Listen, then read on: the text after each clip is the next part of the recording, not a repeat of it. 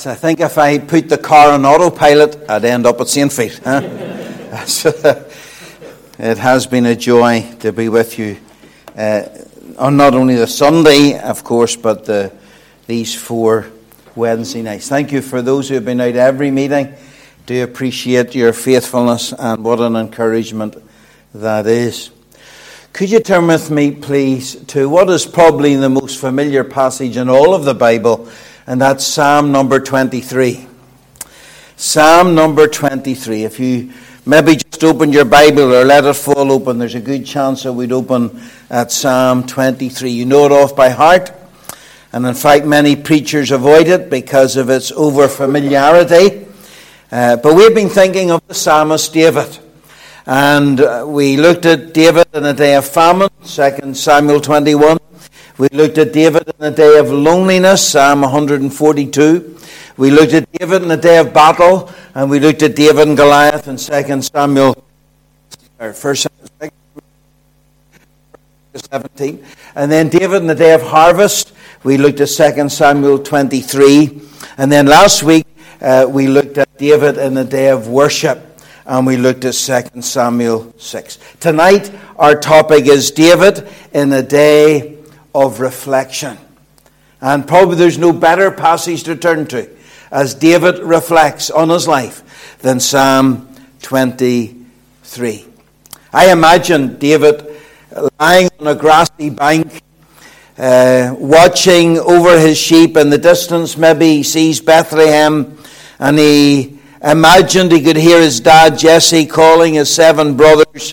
The weather was hot and balmy, and he lifts his lyre and he starts to play as he thinks of his life experiences and the key moments that has brought him to this moment.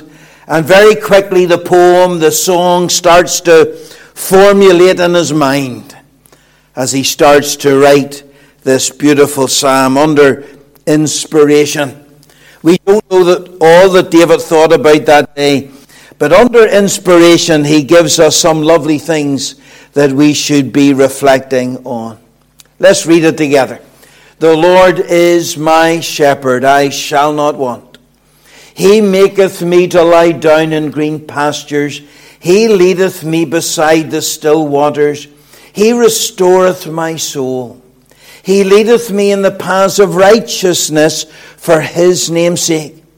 Yea, though I walk through the valley of the shadow of death, I will fear no evil, for thou art with me. Thy rod and thy staff, they comfort me. Thou preparest a table before me in the presence of mine enemies. Thou anointest my head with oil. My cup runneth over. Surely goodness and mercy shall follow me all the days of my life, and I will dwell in the house of the Lord forever. Let's pray together. Father, we confess that often in our Christian walk we stumble and fail. Father, the walk of faith maybe is more difficult than what we first imagined. But Father, as we open the sacred text tonight, we pray that you will bless us, that you will inspire us, that you will thrill us, we might leave more like our glorious Savior. Grant it for Christ's sake. Amen.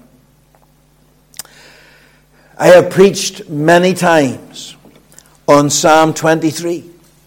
I have used it at funerals, I've used it at weddings, and I've used it many a time out visiting my congregation. It's one of those psalms that seems to fit in to any given situation. And of course, it is a valley psalm. And a valley, to have a valley, you need to have 2 mountains. And Psalm 22 is a mountain psalm, and Psalm 23 is a psalm. Of course, Psalm 22 is Mount Calvary. And you have those wonderful words, I am a worm and no man. All that see me laugh me to scorn. They shoot up out the lip. My verse 1, my God, why hast thou forsaken me? My Mount Calvary. And then when you go over to Psalm 20, who shall ascend into the hill of the Lord, and who shall stand in the place? There's Mount Zion. And in between you have the valley. Yea, though I walk through the valley of the shadow of death. And you know, the deeper the valleys, it just makes those mountains all the higher. And in the difficulties of life, we can look back to Psalm 22 and say, well, he died for me. And we can go forward to Psalm 24 and say, he lives for me and he's coming for me. Helps you in the valleys of life. But a day of reflection. David, in a day of reflection, what is it that David reflected on? And this is different for me. I'm using you as guinea pigs tonight. I hope that's okay. But I was trying to think of what David was reflecting on. And the first thing in verse 1 was reflecting on the issue of authority. The Lord is my shepherd, I shall not want. Authority was a big issue for David. He was the youngest boy of 8. And his dad, no doubt, would shout, David, I need some water. I need you to go to the well. I need you to get water for the home. Ahab would say, David, we need bread for the home. Abinadab would say, no, I need him to help me in the field. Shammah would say, no, I want him to do a message for me. And so David had an issue with authority. He was being pulled in every direction. He was the gopher. Go for this, go for that, go for something else. It seemed as if being the youngest boy, he was always at the beck and call of his family.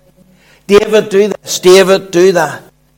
But as David lies on the bank of the Judean hill, he lifts his, the first thing that he meditates on and he reflects on is the issue of authority. And he thinks, of all the commands, of all the demands and orders that I face from day to day, he says, the Lord is my shepherd.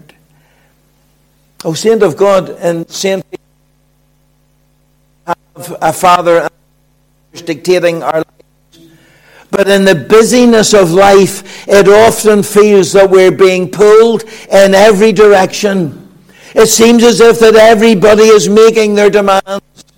And sometimes, like David, need to get onto the grassy bank and reflect on who really is in charge of our lives. The Lord is my shepherd. Often in my ministry, I felt like a Cracker Jack contestant. You're giving me age away. If you remember what a Cracker Jack... it was a program that went for 30 years or thereabouts. In my day, it was Eamon Andrews was in charge of it. And some of the prizes you could get was a Cracker Jack pencil. Boy, those were simpler days. But I always remember at the end of the program, the highlight was a quiz. And they had the contestants, and Eamon Andrews would have asked questions, and every time they got a question wrong, they had to hold something, a teddy bear, a ball, a tennis racket, and so they started, as the quiz went on, to hold all these things. And if you dropped something, you were right.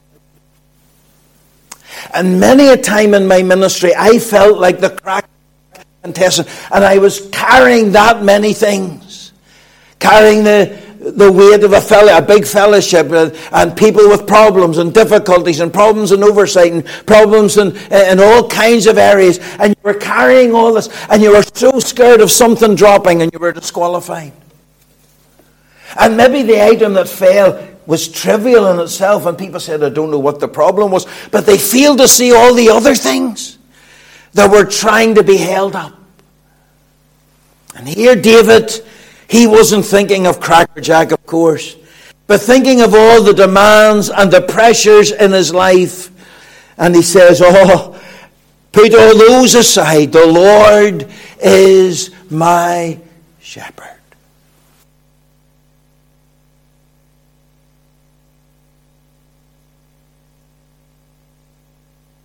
Grassy bank like David, and declare, the Lord is my shepherd. He is my authority. It's His voice that I obey. It's His word that I will keep.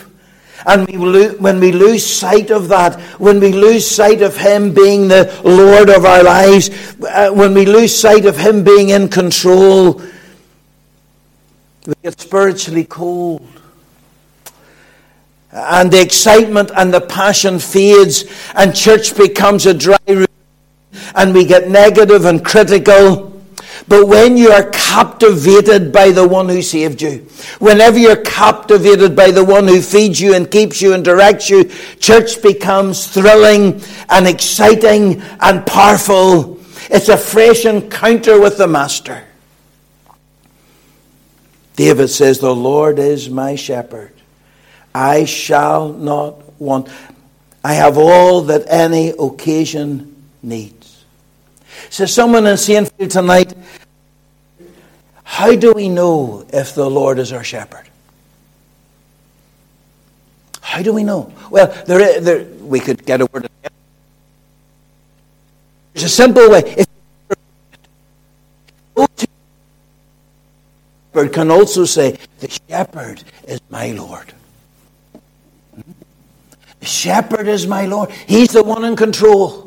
He's the one who saved me. He's the one I'm relying on. He's the one I depend on. The person who can say, the Lord is my shepherd, can also say, the shepherd is my Lord. I shall not want. The unsaved do not have all that they need. Backsliders do not have all that they need. But for those who are trusting the Savior, we will have all. David, in a day of reflection, first thing that comes into his mind as he's writing this lovely song, the first thing we need to do in our life is to make sure that he has his rightful position, that first things are kept the priority of our lives, and that he is the one who's in authority. So reflecting, I wonder, who's just get beside you and everybody else go home, just you and me. And I said to him, tell me, does the Lord have his rightful place? Does he have sway? Is he in control? Not only authority, but David then moves to tranquility. Look at verse 2. He maketh me to lie down in green pastures. He leadeth me beside the still water. The issue is the issue of tranquility. Everybody today seems to be so stressed. Now, it must be said, I think, that some people love the busyness.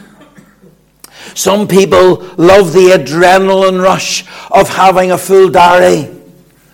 And I know preachers who love when somebody rings them looking for a meeting and he says, oh, well, I think I have a Sunday in 2025. Because we have a concept that busyness equals spirituality. I have a back in my study. It says, beware of the barrenness of a busy life. The barrenness of a busy life. And I confess to you, there was many times in my ministry when I was so busy. And I was running, chasing my tail, and I was everywhere. But I tell you, my walk with the Master was not what it ought to be. Of a busy life. I believe David was running about. Young man, he could see that busyness could ruin your joy and rob our hearts of its peace. And they could see the hectic life. Whenever I got saved, I went to Ballysill, Gospel Hall. Sammy will know it well. But a man who was there in oversight, Jimmy Murphy, used to say, busyness in the king's business is an excuse for neglecting the king. I thought that was good. Being in the king's business is no excuse for neglecting the king. I found to my cost I could be involved in the king's business, and yet me and the king weren't really on speaking terms. And many a time I had to get back and go back to basics as the slopes of Judea, and he's reflecting, who is in the place of authority. Verse 1, the Lord is my shepherd, I shall not want. But he also thinks of the time of tranquility. He suggests that I lie down. Or he recommends that I lie down. Or he advises that I lie down. But he makes me lie down. Times whenever God has to put us on our back. Has to get us aside. He maketh me to lie down. Why? Because it's an absolute priority. You see, I hear preachers, and they seem to suggest that God's priority is to get his people up and moving and active and motivated. And we're to be on the go and keep moving. That's not his priority. God's number one priority is to get us to lie down in the green pastures.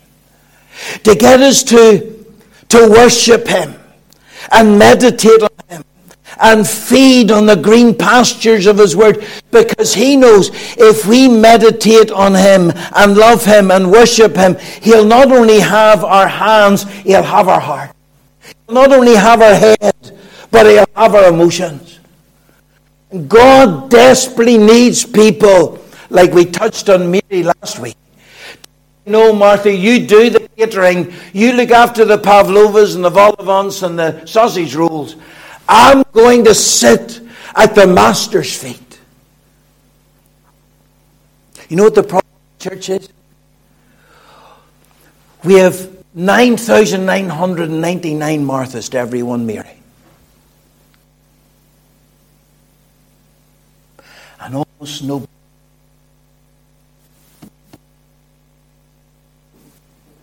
Everybody's programs and busyness and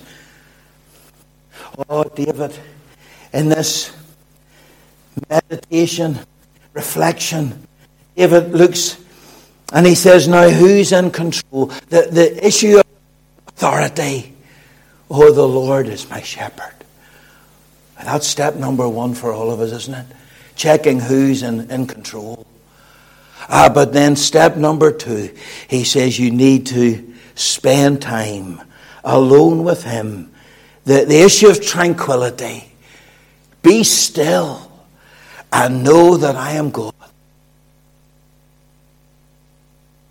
His disciples, come ye apart into a desert place and rest away. My father used to say to me, son, if you don't come apart, you'll come apart.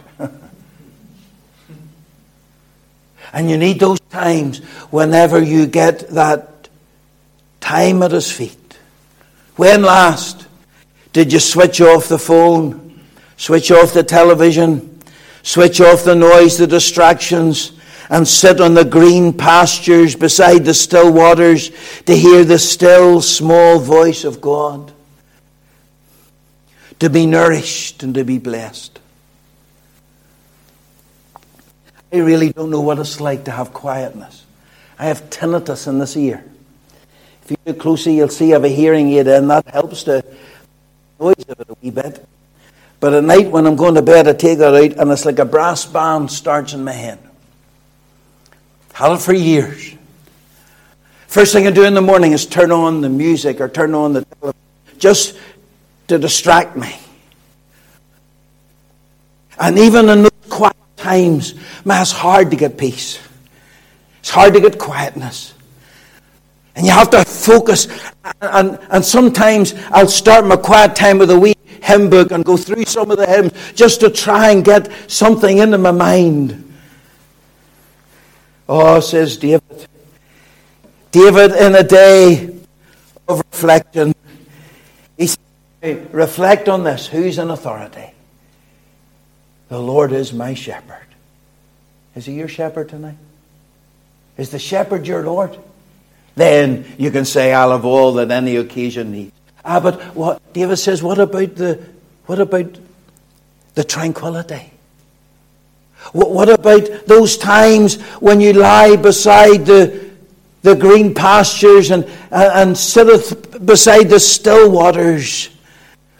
When last did you spend time in the tranquility of His presence and say, Lord, if ever I loved Thee, my Jesus tonight. David, as he reflects, he's thinking of authority, verse 1. He's thinking of tranquility, verse 2. He's thinking of priority in verse 3. It says, He restoreth my soul. He leadeth me in the paths of righteousness for His name's sake. That's a priority. I think David smiled as he wrote those words in Hebrew. He restoreth my soul. Probably the most, or amongst the most comforting words in all of our Bible. Because it's saying there is always the possibility of spiritual recovery. God never writes us off. Christians do, churches do, but God never does. He's in a business of restoring our soul. This is a spiritual priority. See, the truth of it is, dear saints of God, that we all struggle. And we look around the country, this Christianity thing sorted out, except me. And we're all thinking the same thing. And we can say like the hymn writer, prone to wander, Lord, I feel it. Prone to leave the God I love. And we all stumble. And we have those moments of doubt. And we have a bad week or a bad month or maybe a bad year. But praise God, restoration is always possible. Can I say to you just in passing, be very wary of Christians and be very wary of preachers who seem to suggest that they never have any troubles. There's something strange about that. I often think, of Paul writing to Timothy. 1 Timothy 1:15, isn't it? This is a faithful saying and worthy of all acceptation, that Christ Jesus came into the world to save sinners, of whom I am chief. Do you believe that? I don't. I don't believe it. Paul was a giant spiritually. Paul was the man who started to bring the gospel to the Gentiles, who wrote the most of our New Testament. But that's not the point. Paul believed it. Paul believed it. You see, the closer Paul got to the Lord, the smaller he got. The more he walked with the Lord, the more he was aware of his own sinfulness. The more he got close to the Lord and near he felt filthy. And Paul, as he writes, he says, I'm the chief of sinners. I don't believe it.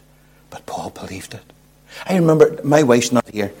Don't be telling her if you see her, will you, that I'm telling you a story. But I remember one time I was preparing for a meeting and I was lying on the top of the bed thinking of what I wanted to say and what I felt that I was saying. Suddenly there was a beam of light came in the window. And all of a sudden I saw dust and cobwebs that I hadn't seen before. That I hadn't noticed them before. But all of a sudden with this bright light coming, all of a sudden revealed things that I hadn't noticed. The idea. Oh, whenever God shines, He reveals things that maybe went unseen and unnoticed. It reveals the cobwebs and the dust and the filth that maybe never has been dealt with. Oh, we feel like the chief of sinners. Huh? But for the grace of God, where would we be? The priority. He restores my soul. How many times have I made use of that? Almost every day. Sometimes 3, 4, 5 times, 6 times a day. He restores my soul. What a God we have.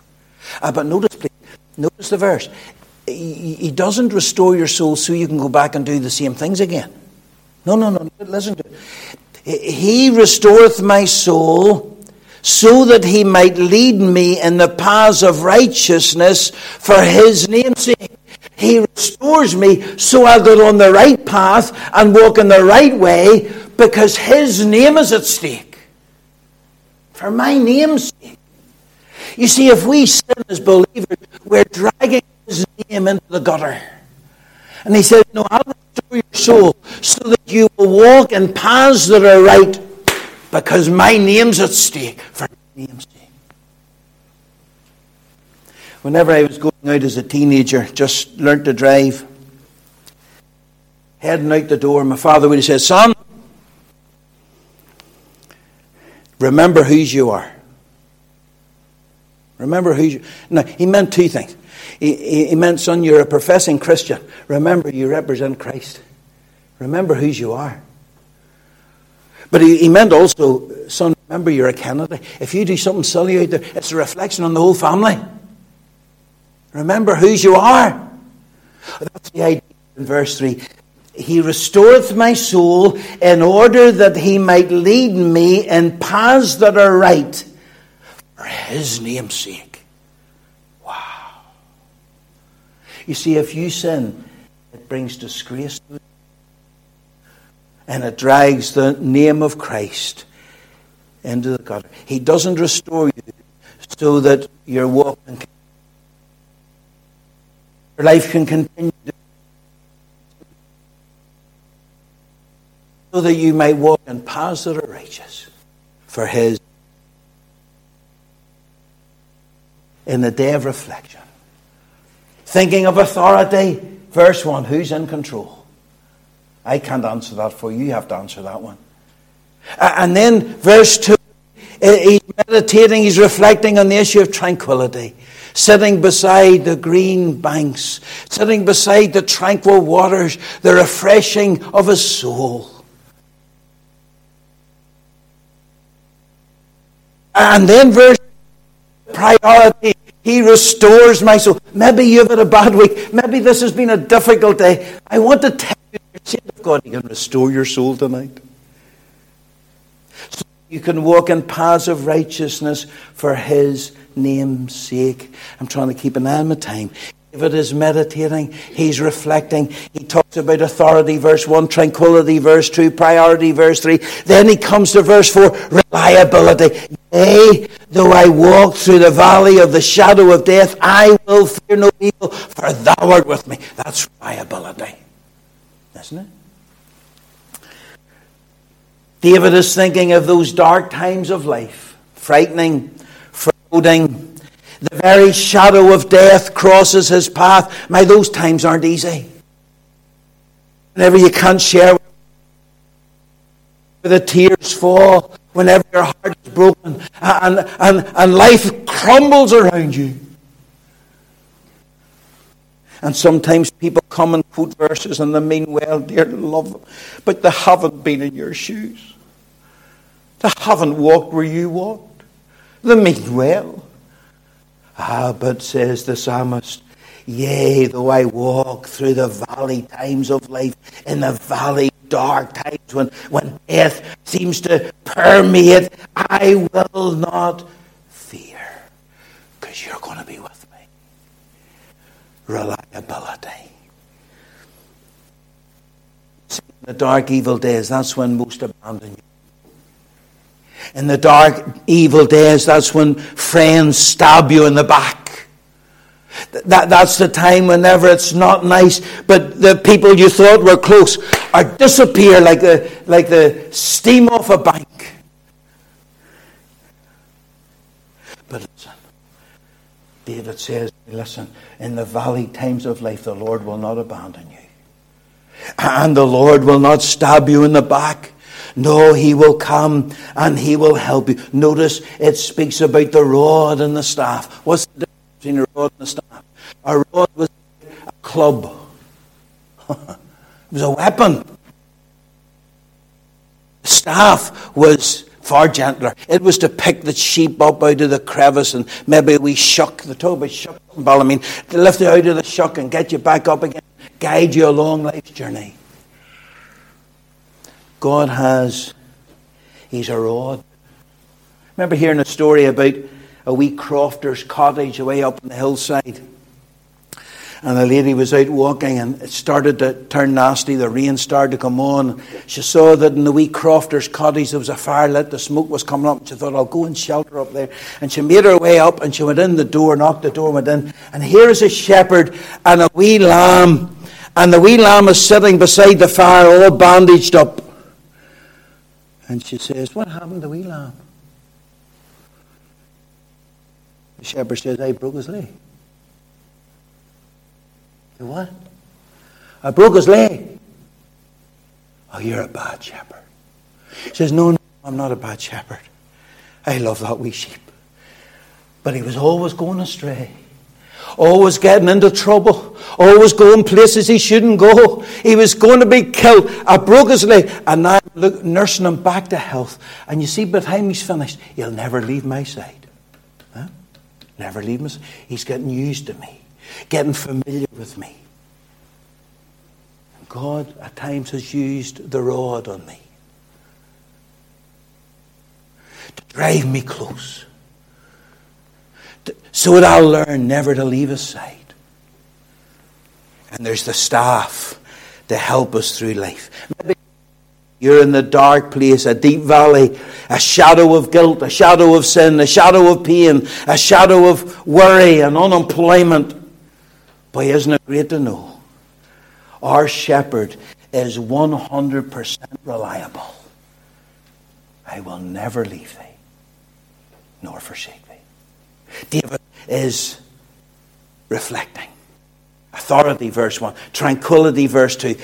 Priority, verse 3. Reliability, verse 4. Verse 5, he now moves into the area of hospitality. In the midst of trouble, when the enemy is lurking, the Lord sets a table of abundant provision. Thou preparest the table before me in the presence of mine enemies. The table speaks of two things in the Bible. It speaks of nourishment and it speaks of... David plays his lyre and maybe he's on the banks of the Judean hillside, and he's looking forward to the table. Father Jesse, according to the Jewish Talmud, his mother was Nitzaveh, and according to 1 Chronicles 12, he had two half sisters, Zeruiah and Abigail, I think, is the other one. And about 12 round the table. That would have been a noisy table, wouldn't it? I mean, I had 3, and when the 5 was round the table, it was noisy. But all round that table, that was the centre of family life. It was a noisy affair with 12 around the table. There was the focus of David's house. The crack, the food, the chat, the humour, the sharing, the tears. It all happened around the table. In the dark time, when the enemy is on the prowl. You've seen the pictures of the lions in the Serengeti. And they see the wildebeest. They're dying. What does it do? It doesn't go after the biggest or the fastest or the leader. It looks for the stragglers. Those who can't keep up. Those who don't really like the crowd. And he picks out the one that's a wee bit lame or a wee bit slow or a wee bit behind the rest. That's the target. You know what I find in pastoral work? Yes, he'll attack the pastor and the oversight, of course, and the leadership. But he always looks for a Christian who's just that wee bit behind. Comes out now and again. Gets involved now and again. Doesn't get too excited. And there he says, there's my target. The straggler. Not really up with the crowd. Just hangers on.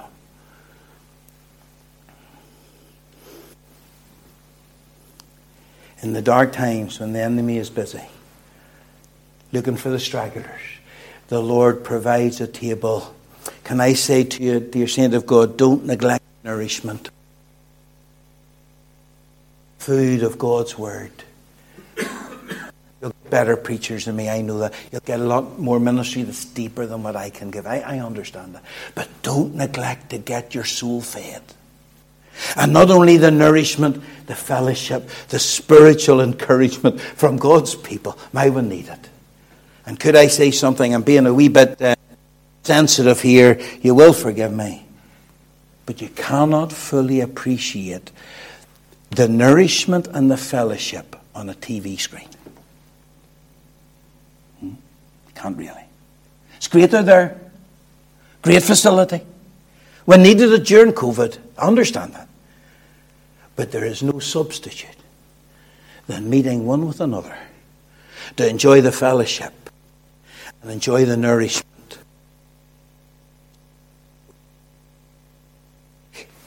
He anoints my head with oil. Verse number 5. See, David, I think immediately when he was writing that in his Hebrew on the banks of the Judean hills, I think immediately his mind would go to the day that Samuel arrived and anoints him as the future king. 1 Samuel 16, it speaks of sanctification, set apart for God. And David thought of that as he said, he anoints my head with oil. God sets it apart for his exclusive use. There's another thought that could come in. David was a shepherd, you see. And tied to his belt, he would have had a wee cruse of oil. And as David deep into the fold, with expert fingers, he would have run his fingers over the wee head and along the body and the tail end, down the leg. He's looking for a wee cut, an abrasion, a bruise, a scar. And where he found it, he got the wee lamb between his legs and he got the oil out. He rubbed the oil in to the bruise and the cut, the abrasion. Speaking of healing, he anoints my head with oil. Now, us Baptists don't like talking about healing. It's a wee bit embarrassing. Can I say to you lovingly, our God has lost none of his ancient power. Not today. But God can, if he so chooses, can touch a soul and touch a body and touch a life. And if ever someone comes to you and says, God heal me, you praise God with them. Because our God is able to do exceeding abundantly above all that we ask or even think, according to the power that worketh in us. He rubs in the oil. He anoints my head with oil, the soothing oil of comfort and healing. And then it says, my cup runneth over. Always used to think that just meant that God was so generous. He gives and it's overflowing. There's such an abundance. Maybe that's what it is. But I remember years ago having a group out in Israel. And there's a wee Bedouin man that come to know Ahmed who lives outside Jerusalem in his tent. But he brings his camels into Jerusalem during tourist season. Whenever he sees me, he gets me up on the camel and gives me a ride. And then he charges all the group to get on they're filthy animals, don't get on it. But anyway. But this particular year, Ahmed said, Pastor, will you bring the people to see my house? I said, well, we're very busy. Oh, please come and see my house. So the next morning, we got up early, into the coach. We drove out to the outskirts, had to walk over 2 fields over to his. I told the people, don't be drinking the coffee. You don't know what kind of water they've used. Don't be drinking. But there are the people knocking back the cup. And his 2 wives come out with the coins in their head. The kids come out and danced. And I said, look, Ahmed, tell them what it's like to live in the wilderness, in the desert. So we started to talk to him about life in the desert. And one of the things he talked about was the law of hospitality.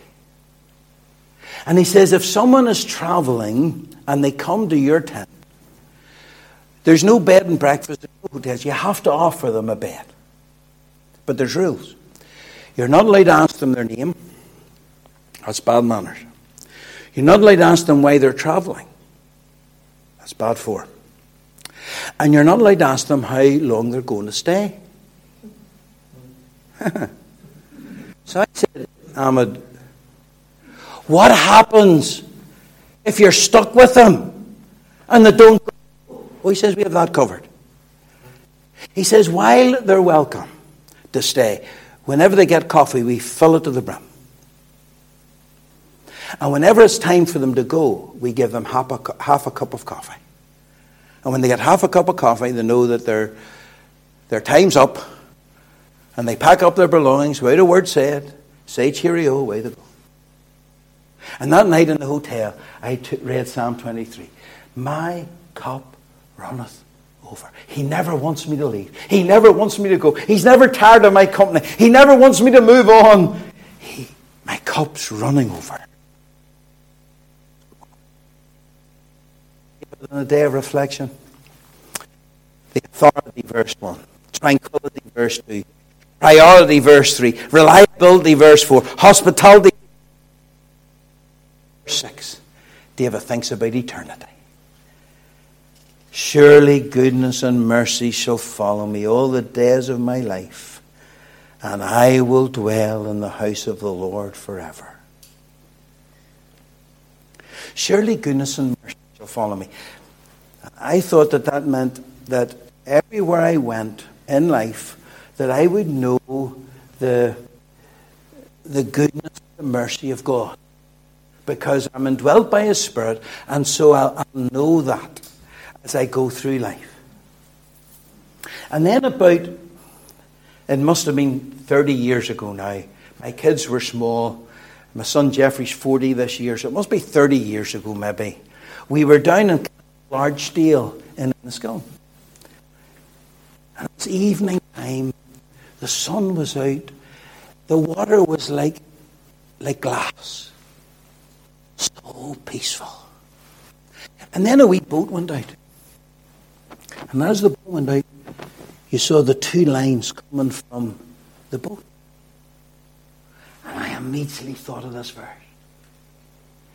Goodness and mercy shall follow in my wake all the days of my life.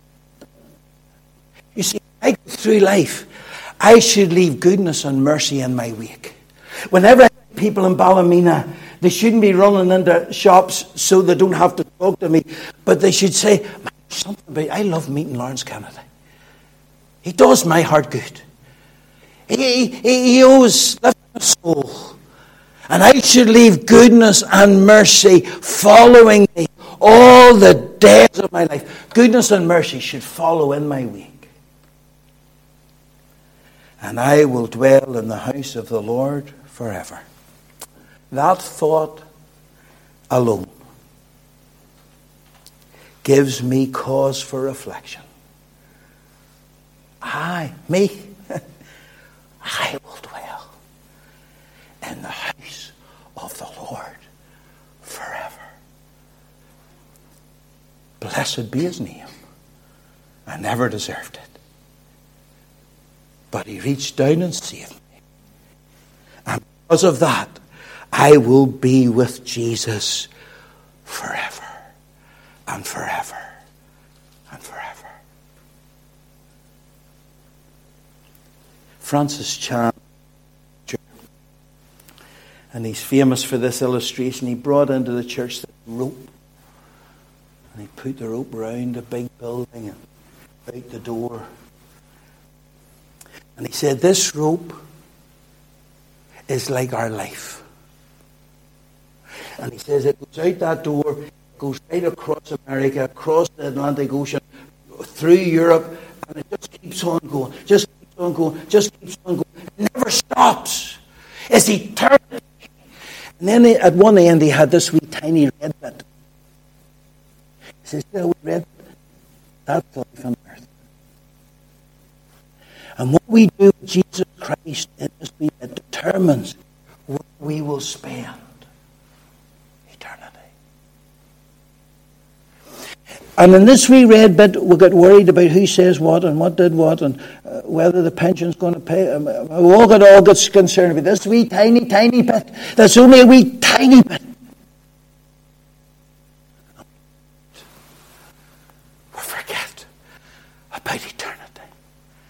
I will dwell in the house of the Lord forever. David, in the day of authority, the Lord is my shepherd. Tranquility, take time to sit down in the green pastures to worship him. Priority, he restores my soul. Reliability, he will never leave us. Yea, you might go through the valley of the shadow of death, I'll fear no evil, for thou art with me. The Lord's presence. Hospitality, the lavish table. Eternity, the house of the Lord forever. I know you know it. Psalm 23, you learned this in Sunday school. But David in the day of reflection, what a wonderful psalm to feed our souls. Let's pray together. Father, we thank you for your word. And Father, Psalm 23 is so familiar. We know it back to front. We quote it to our children. We quote it in our prayers. We quote it in our meetings. But Father, we pray as we have looked at it, I trust afresh tonight. We pray that it might bless our souls. Father, we thank you for this series of David. Father, just wee glimpses, just wee surface thoughts from the life of this godly saint. Father, we pray that it might feed our souls and bless us in our walk heavenward and homeward. Bless us as we now go to prayer. Give guidance as we seek your face, for we ask it in the Saviour's name.